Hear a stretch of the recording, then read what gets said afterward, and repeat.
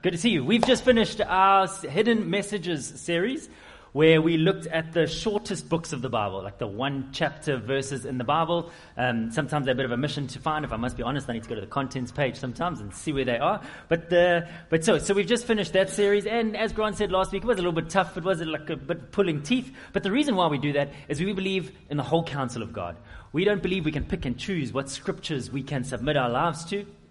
We want to submit ourselves to the whole canon of Scripture. So we don't go to Scripture and make Scripture submit to us. We submit to Scripture. But this morning, I'm going to be sharing on something that I feel very passionately about, and that is the gospel and how it applies to our lives. So the gospel and life. So if you have your Bibles, can you please turn to Galatians 2, and I'm going to read from 11 to 14. If you don't stress, it will come up behind me, and I'll just read through it quickly. So when Cephas is Peter, however you say that name, came to Antioch, I opposed him to his face because he stood condemned. For before certain men came from James, he used to eat with the Gentiles. But when they arrived, he began to draw back and separate himself from the Gentiles because he was afraid of those who belonged to the circumcision group. I would also be afraid of them. The other Jews joined him in his hypocrisy, so that by their hypocrisy, even Barnabas was led astray. When I saw that they were, and this is my key verse for this morning, when I saw that they were not acting in line with the truth of the gospel, I said to Cephas, Peter, in front of them all, you are a Jew, yet you live like a Gentile and not like a Jew. How is it then that you force Gentiles to follow Jewish customs? So let me give some context here. Peter was a Jew who believed in Jesus. When Jesus asked him who he was, he said, you are the Son of God, you are the Messiah, you are the Son of the living God. He believed that Jesus was the Savior of the world. He believed that Jesus paid the price for him and died on a cross in his place for him. So he believed that he couldn't reconcile himself to God.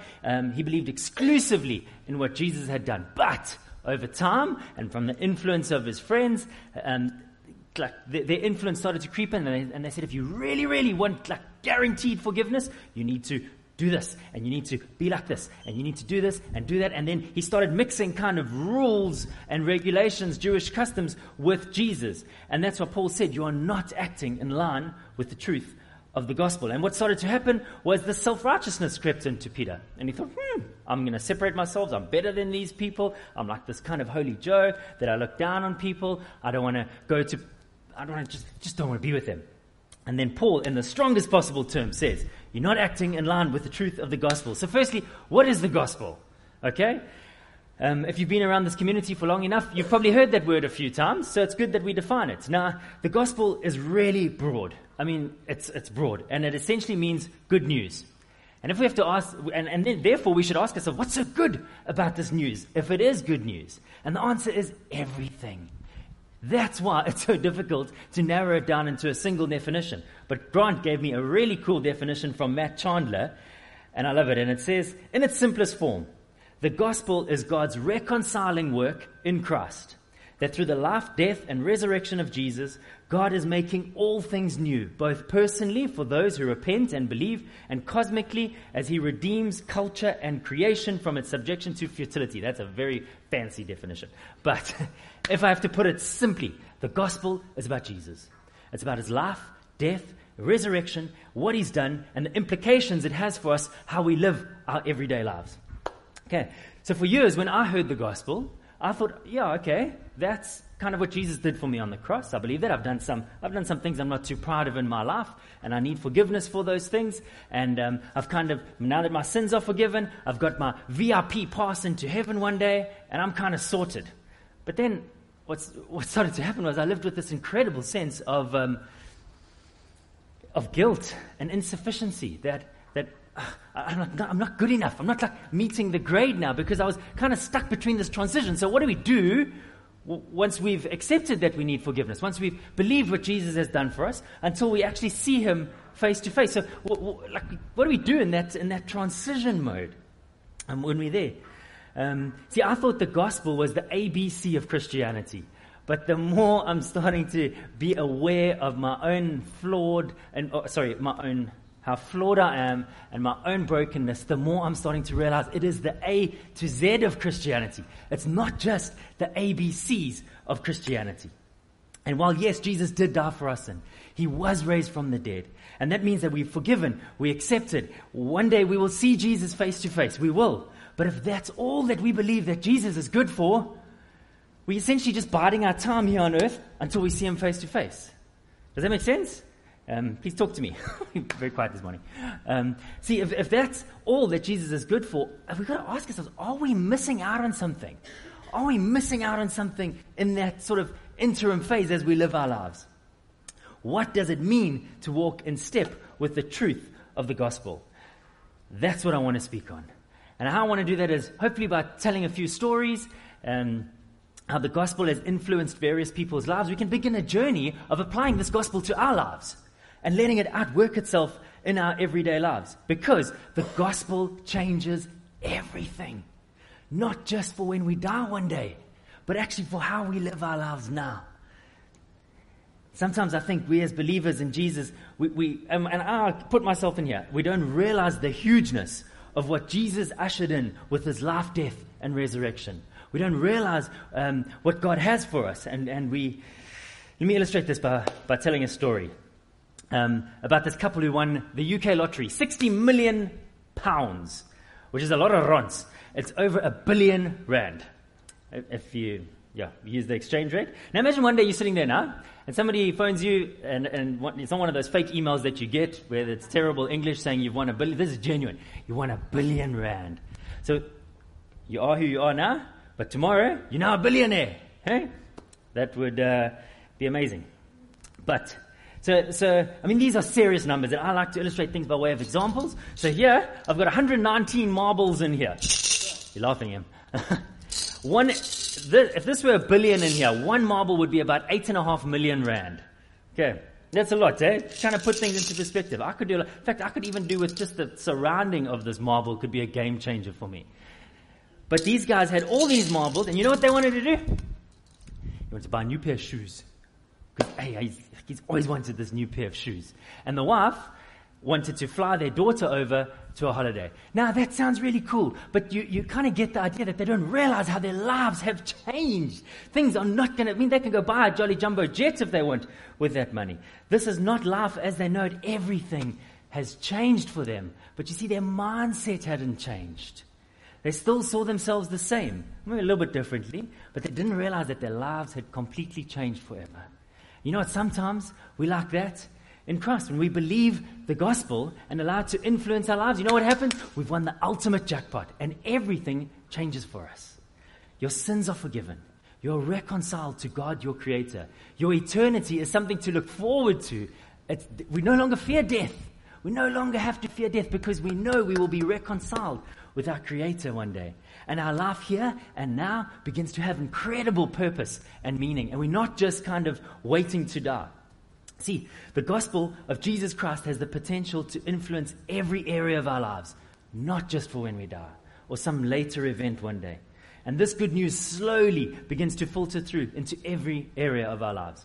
And I thought, how can I illustrate this? That sounds really cool when I say it, but how can I practically show that? So while killing myself on a treadmill one day, I thought this is a great example. So I belong to this Virgin Active gym. Okay, here's my little gym card.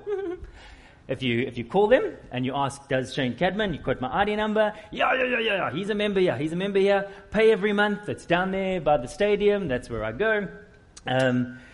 And every now and then I pop in, I get my fitness points, and if somebody asks me, what do you do for exercise? I say, I belong to a gym. Yeah, baby. I feel very proud about the fact that I belong to this gym, but you know what? This little card here really counts for nothing, or counts for very little, unless I'm using the gym membership, unless I am training and being healthy and exercising and applying what's going on there, that this membership, unless I'm applying it to the rest of my life, actually doesn't count for anything. I've got the card, really, I've got the card.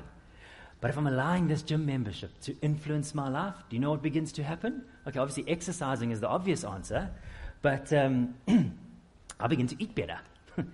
I don't know about you, but when I exercise, suddenly that brownie, when I look at it, I think, Brownie, I've just killed myself on the treadmill. I don't want to undo everything I've done here. And what starts to happen is my desires begin to change. And before, I'd just like smash everything. And now I think I'm not going to undo everything I'm doing here because this is hard work here. I'm not going to undo it. So my desires begin to change. I begin to feel healthy and generally better about myself. I feel more energetic, less tempted to eat junk. I go to bed earlier, I get more sleep, because everything that's happening here with the gym is begin to infiltrate every other area of my life. My overall outlook on life completely changes because I'm allowing what's happening here to influence everywhere else. Now imagine if I went to the gym manager after 2 years when my contract was up, and I said, okay, I've paid my monthly whatever, and I'm still the same. I've still got this bit of a spare tire here. I'm not feeling as healthy. Nothing's changed in my life. This gym doesn't work. What do you think the gym manager is going to say? He said, did you use the membership? Did you actually come to gym? Did you allow the gym to change your thinking, your life, your outlook? Or was it just like a pop-in thing that you do? Boop, pop-in, my little paper thing. Now the gospel is like that. But please don't confuse the analogy. Jesus has paid your gym membership. You do not need to pay for a single thing. Jesus, you cannot reconcile yourself to God. Please don't confuse the analogy. I'm not saying you have to work at your salvation. But what I'm saying is that Jesus has paid everything there is to pay. You don't need to pay a thing. But is that payment shaping and changing and influence the way we live our lives now? Is it? Is knowing that we are loved and accepted by the creator of the universe. Knowing that the payment for everything that we have done wrong has been paid. Knowing that when the Father looks at you, he sees his Son, he sees Jesus, and he says over you, you are my beloved daughter, or my beloved son. Like Marion, you are my beloved daughter. Brett, you are my beloved son. Pascal, I can just put your name there. Damien, when God looks at you, he says that over you. You are my son. Megan, you are my daughter. With you, I am well pleased.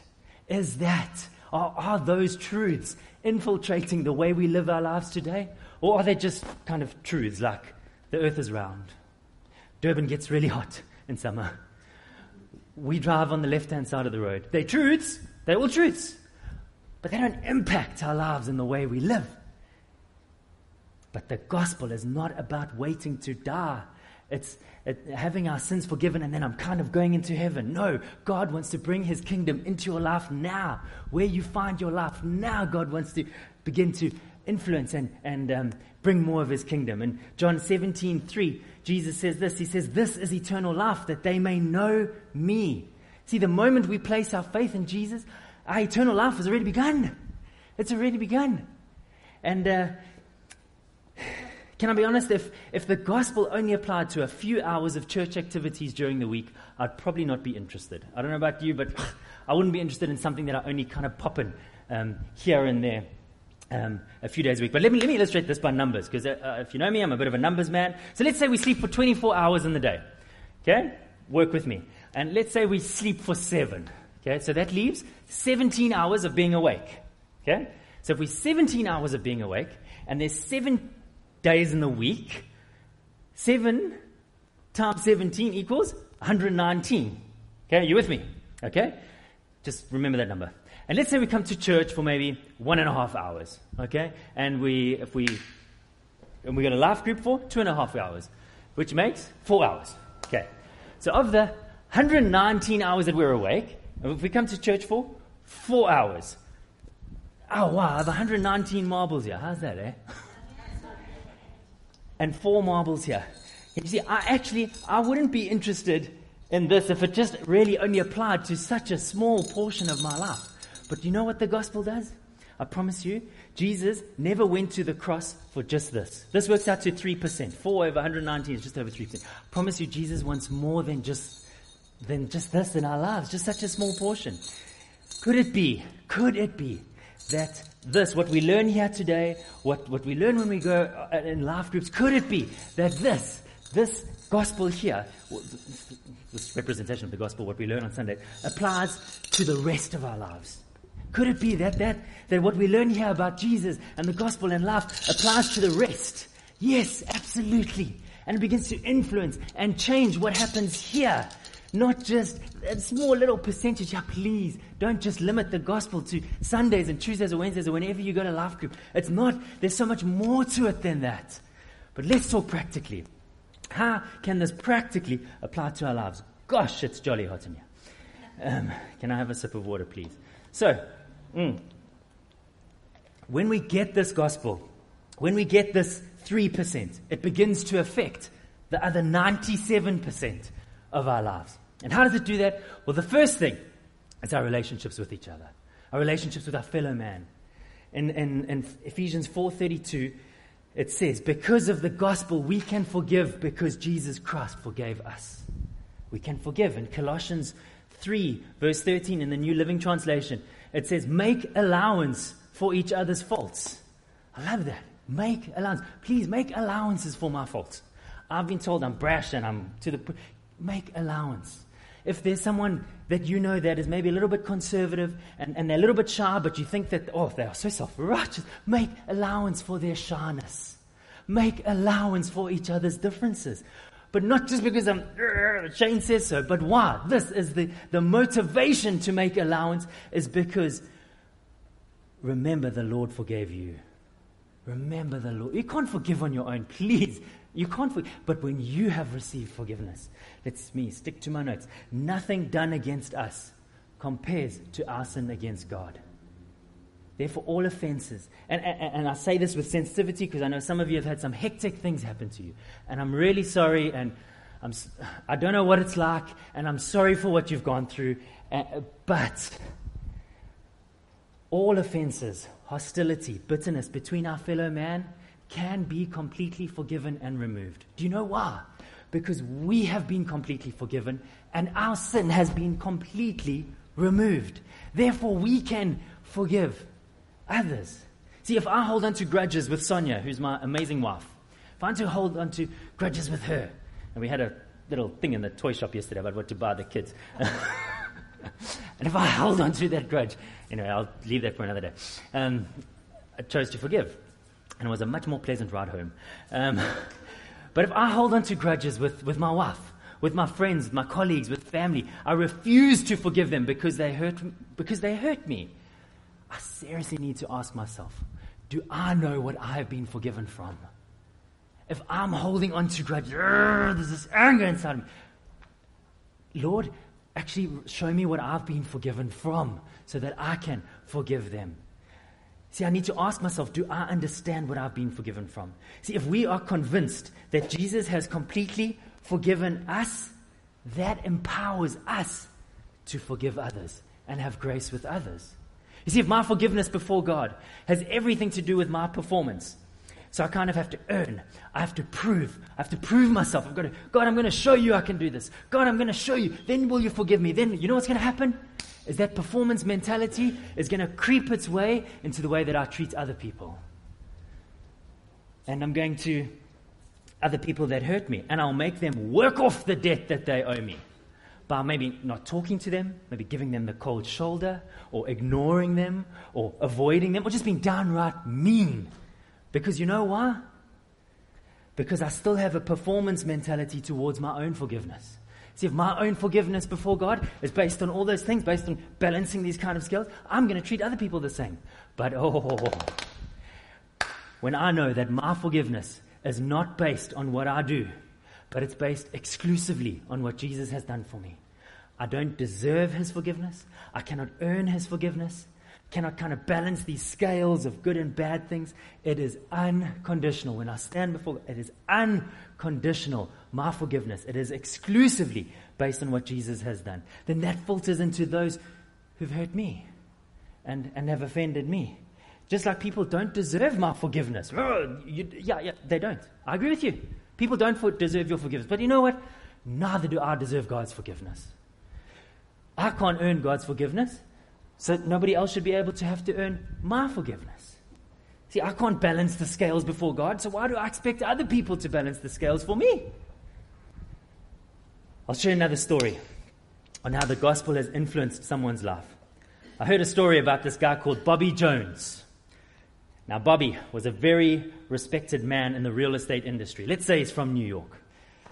So he was top of his region, highly respected. I mean, Bobby Jones, he was the man. He won awards. He was in the top point whatever percent of all the thousands of real estate agents out there. I mean, Bobby Jones, in real estate, Bobby Jones, he was the man. Bobby, because he was quite a good guy, would every now and then go speak to the new agents. And they would fly him around the world. Let's just say he worked for ABC Real Estate. I'm adding a little bit of details here, but the story is true. So it was one of these occasions where Bobby was about to get highly, highly humiliated. But also a great example on how the gospel has the potential to apply to life's curveballs. Because I promise you, live long enough, life is going to throw you a few curveballs. And actually, when those curveballs come, will we be able to apply the gospel to them? So back to Bobby. So Bobby thought, remember, he's coming to speak to the new guys now. So he walked into this boardroom thinking that these were the new people he was supposed to speak to, but it was the wrong room. This room was full of guys being trained on something else. And the lecturer, when he walked in, let me stick to my notes. Sorry, I just want to say the story accurately. So he thought he was going to but in fact, he walked into the boardroom full of agents who were being trained. Now the trainer did not recognize that this was the Bobby Jones, New York real estate. He thought it was one of the agents that was late for his training. And this trainer let rip into this guy. Who do you think you are? You are coming so late. Have you no respect? Have you no manners? Where have you been that you're so late? And humiliated the poor guy. Said to him, there's an open seat right there. Go, like, corner there. Go sit there and your colleagues will fill you in on what you've missed. Now, Bobby, he was a little bit confused. Sorry, man. I must have got the times wrong. They must have given me the wrong time. So he walked over. He sat down. But as the trainer began to talk, Bobby realized, actually, I'm in the wrong room here. And he waited for a gap and he said to the trainer, sorry, my name is Bobby Jones and I'm here to speak to the new guys. And the trainer was like, and the shock and horror on the trainer's face because all the blood rushed out because he just realized this was the Bobby Jones that he was climbing into. He wanted to die of embarrassment. He almost braced himself for this from Bobby. But what did this guy do? He says, sorry, I'm in the wrong room. I apologize for messing up for interrupting your lecture. And then he left and went his way. Now, when Bobby retold the story, he said, this was the scripture that came to mind. I'm shrinking. No, this thing's shrinking. I'll leave it. Philippians 2, verse 5. It says, in your relationships or in your attitudes with one another, have the same mindset as Jesus Christ, who, being very nature God, did not consider equality with God something to be used to his own advantage, but rather he made himself nothing. Taking on the very nature of a servant, being made in human likeness. Now, how would you have responded if someone didn't respect you and humiliated you like that? I know I probably would have sat there thinking, do you know who I am? How can you talk to me? Didn't you find some funny people say that? That's such a sign of insecurity. Do you know who I am? I'm Bobby Jones. Hey, how would you have responded if somebody climbed into you like that and insulted you? And you know what the truth is? Guys, we all do this. Traffic. I know I'm like this in traffic. Traffic rules. It's like late on Friday because the M4 was down into one lane and I'm free. But why? Because I think I'm special. I shouldn't have to sit in traffic. I shouldn't have to sit in traffic. Eh? Or if we're in a queue at Woolies. Who's got some queue? One cashier. Yeah, you're laughing because you know it's true. We've all got this inside of us. We've all got this inside of us. But you see, Bobby's life had been totally transformed by the gospel. And I'm sure he would have thought to himself, if the King of Kings, the creator of the universe, God Almighty, was able to humble himself, got off his throne where he was being worshipped, came down to earth as a human being, humble, was beaten, had his beard plucked out of him, had his back exposed from the whipping, guts sticking out, a massive crown of thorn placed on his, and while this is all happening to him, what does he say? He doesn't say, do you know who I am? His Father. forgive them. God Almighty. How's that? God Almighty. If anyone deserved special treatment, it was him. If anyone deserved special treatment, it was Jesus. But what does he say? Forgive them, forgive them, forgive them, Lord. You see, Bobby knew, I want to let that truth change my heart. When I'm faced in a situation like that, I want the first thing that comes to mind. Jesus went through much worse than what I'm going through now. Actually, I want to forgive. Bobby knew that if people rejected him, he was accepted by the Creator. Because Jesus was rejected so that we can be accepted. He bared all our rejection so that we could be accepted by him, by the King of Kings. He went through the rejection so that we don't have to. You see, Bobby was not consumed by what people thought about him, their opinion of him. He was secure in the fact that God Almighty accepted him and that he was hidden in Christ. He didn't need anyone else's affirmation because he had the affirmation of the Most High, God saying, you are my son, you are my daughter. See, why could Bobby, being so well respected, so well known, respond the way he did? Because he knew he was just as broken as the person insulting him. See, the gospel levels us. It humbles the most righteous of us, those that think that we've got our lives all together and we never do anything wrong and we're so perfect and it actually humbles us because we realize we're not as good as what we think we are.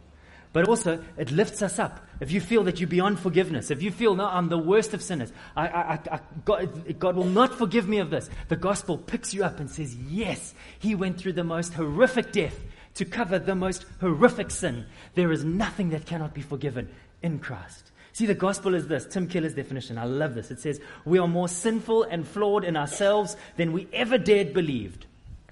Yet at the same time, we are more loved and accepted in Christ than we ever dared hoped.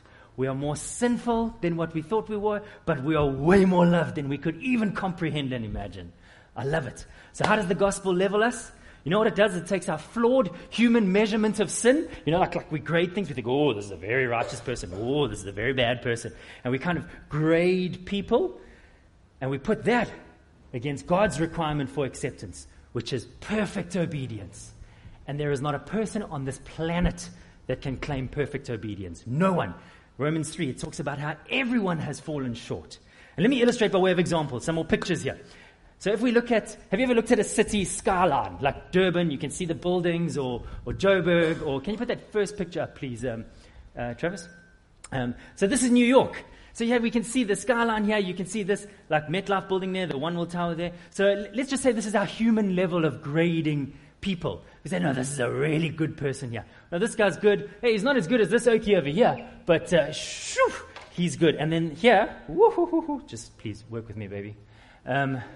Here we have all the bad people. I mean, these guys, murderers, rapists, this is low of society. Yeah, we've got some average Okies here. We've got some red, I'm probably like here, kind of somewhere at the bottom, if you have to see what goes on inside my heart. But maybe like Grant's here. I don't know where Brendan fits in here. Where there. But you see, we grade, and we kind of look at people and we grade them, but you know how God sees us? Can you put the next picture on, please?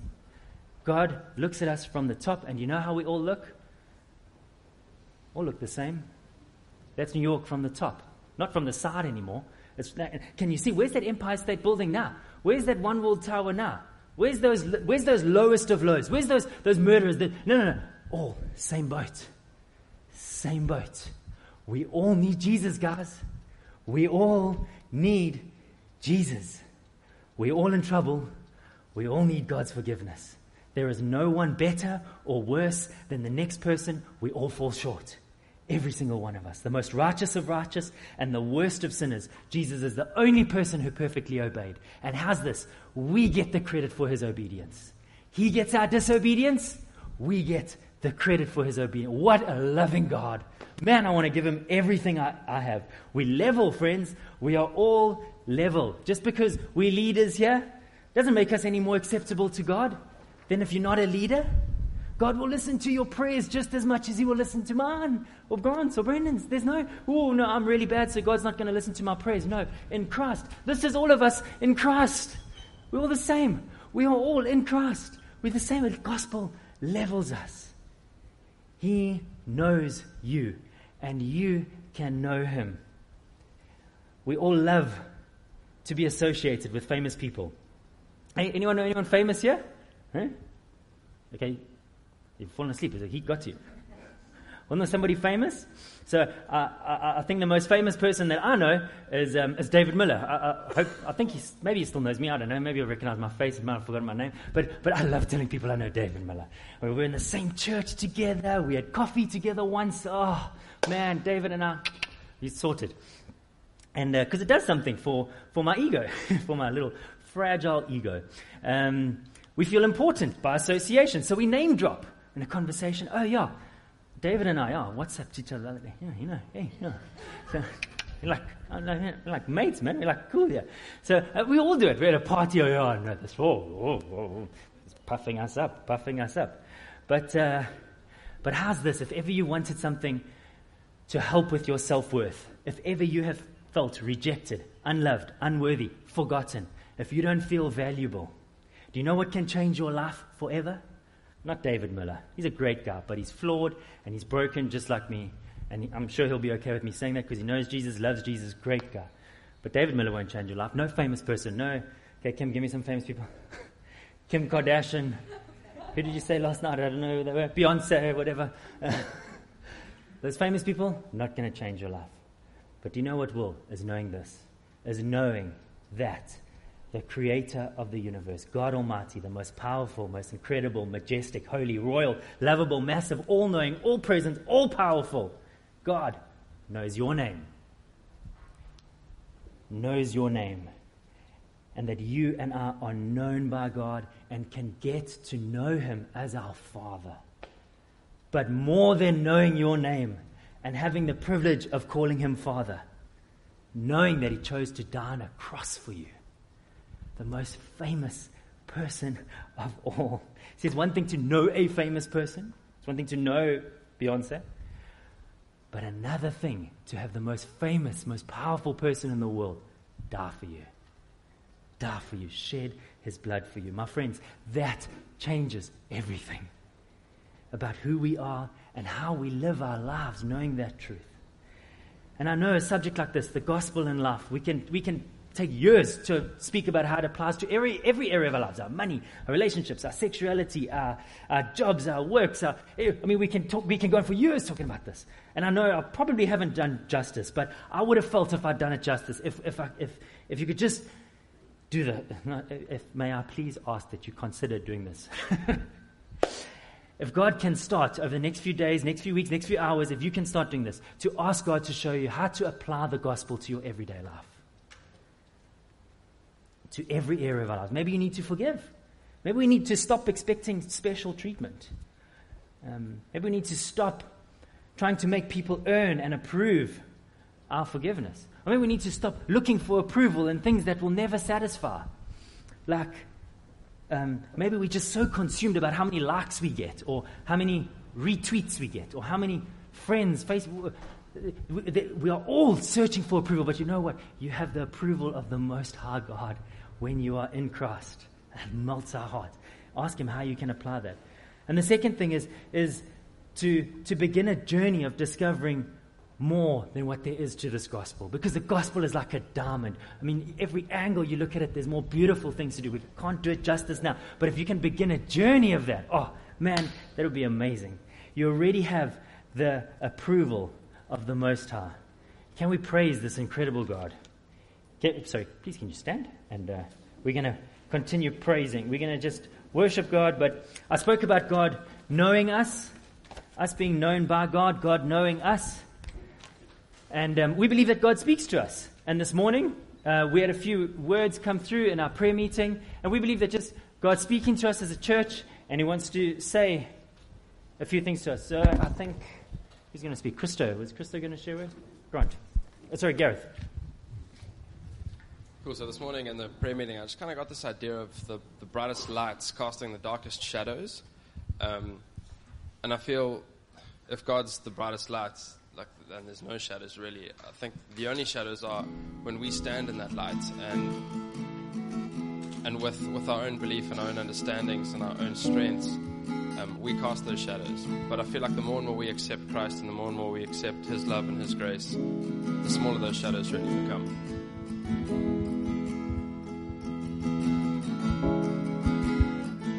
Morning, guys. I also just had a picture of got a, what did I say, fig tree in the back of my garden, and these leaves have just been eaten and diseased and black, and you can see the plant struggling. And what this plant's done, it's thrown off all its leaves. Everything that's diseased and eaten, it's just chucked them off, and all the new, fresh, bright green leaves are just coming out. And I just felt that it's those things in our lives that's eating us and that's diseased and things, we just need to let go of those things. Let them go. Ask God for forgiveness in those areas that we need, and let all of those things go so the new leaves can come out fresh and green and just grow, and it will flourish in our lives. So I don't know if you see yourself in any of those pictures that have been shared, whether it's of the light shining in the shadows or the fig tree, whether it's what I shared earlier about God reaching down into the gutters in our hearts and pulling out the gunge, or Rory this morning texted me and said he felt like God was wanting to cleanse our hearts. But I just love it if we could close our eyes for a second and maybe just respond to God. We're going to take communion after we sing the song together. That's an amazing time just to minister to one another and pray for each other and just remember what Jesus has done on the cross for us. And I would love us just to actually bring anything we need to before God and ask Him to meet us where we're at, and actually just to fill us with His Spirit, to fill us with His grace, to wash us clean, to shine His light upon us, to bring the greenery to our lives. So we really do ask You for that this morning, Jesus. We would love the gospel to transform and impact every single part of our lives. And Lord, probably for all of us, there's blind spots and areas that need Your change. And we really ask You even now, Holy Spirit, to highlight certain things, to reveal a blind spot, to put some stuff in us to death, to bring other stuff to life. Maybe even some dreams that we've had for years, Lord, which have just died, we've given up on. Actually, You'd bring those things to life again. You'd breathe fresh breath on those dreams, and that actually we'd have faith for those things again. So we ask You to speak to us and minister to us, to cleanse us, to take the weight off of us. And we just celebrate You, Jesus, and what You've done.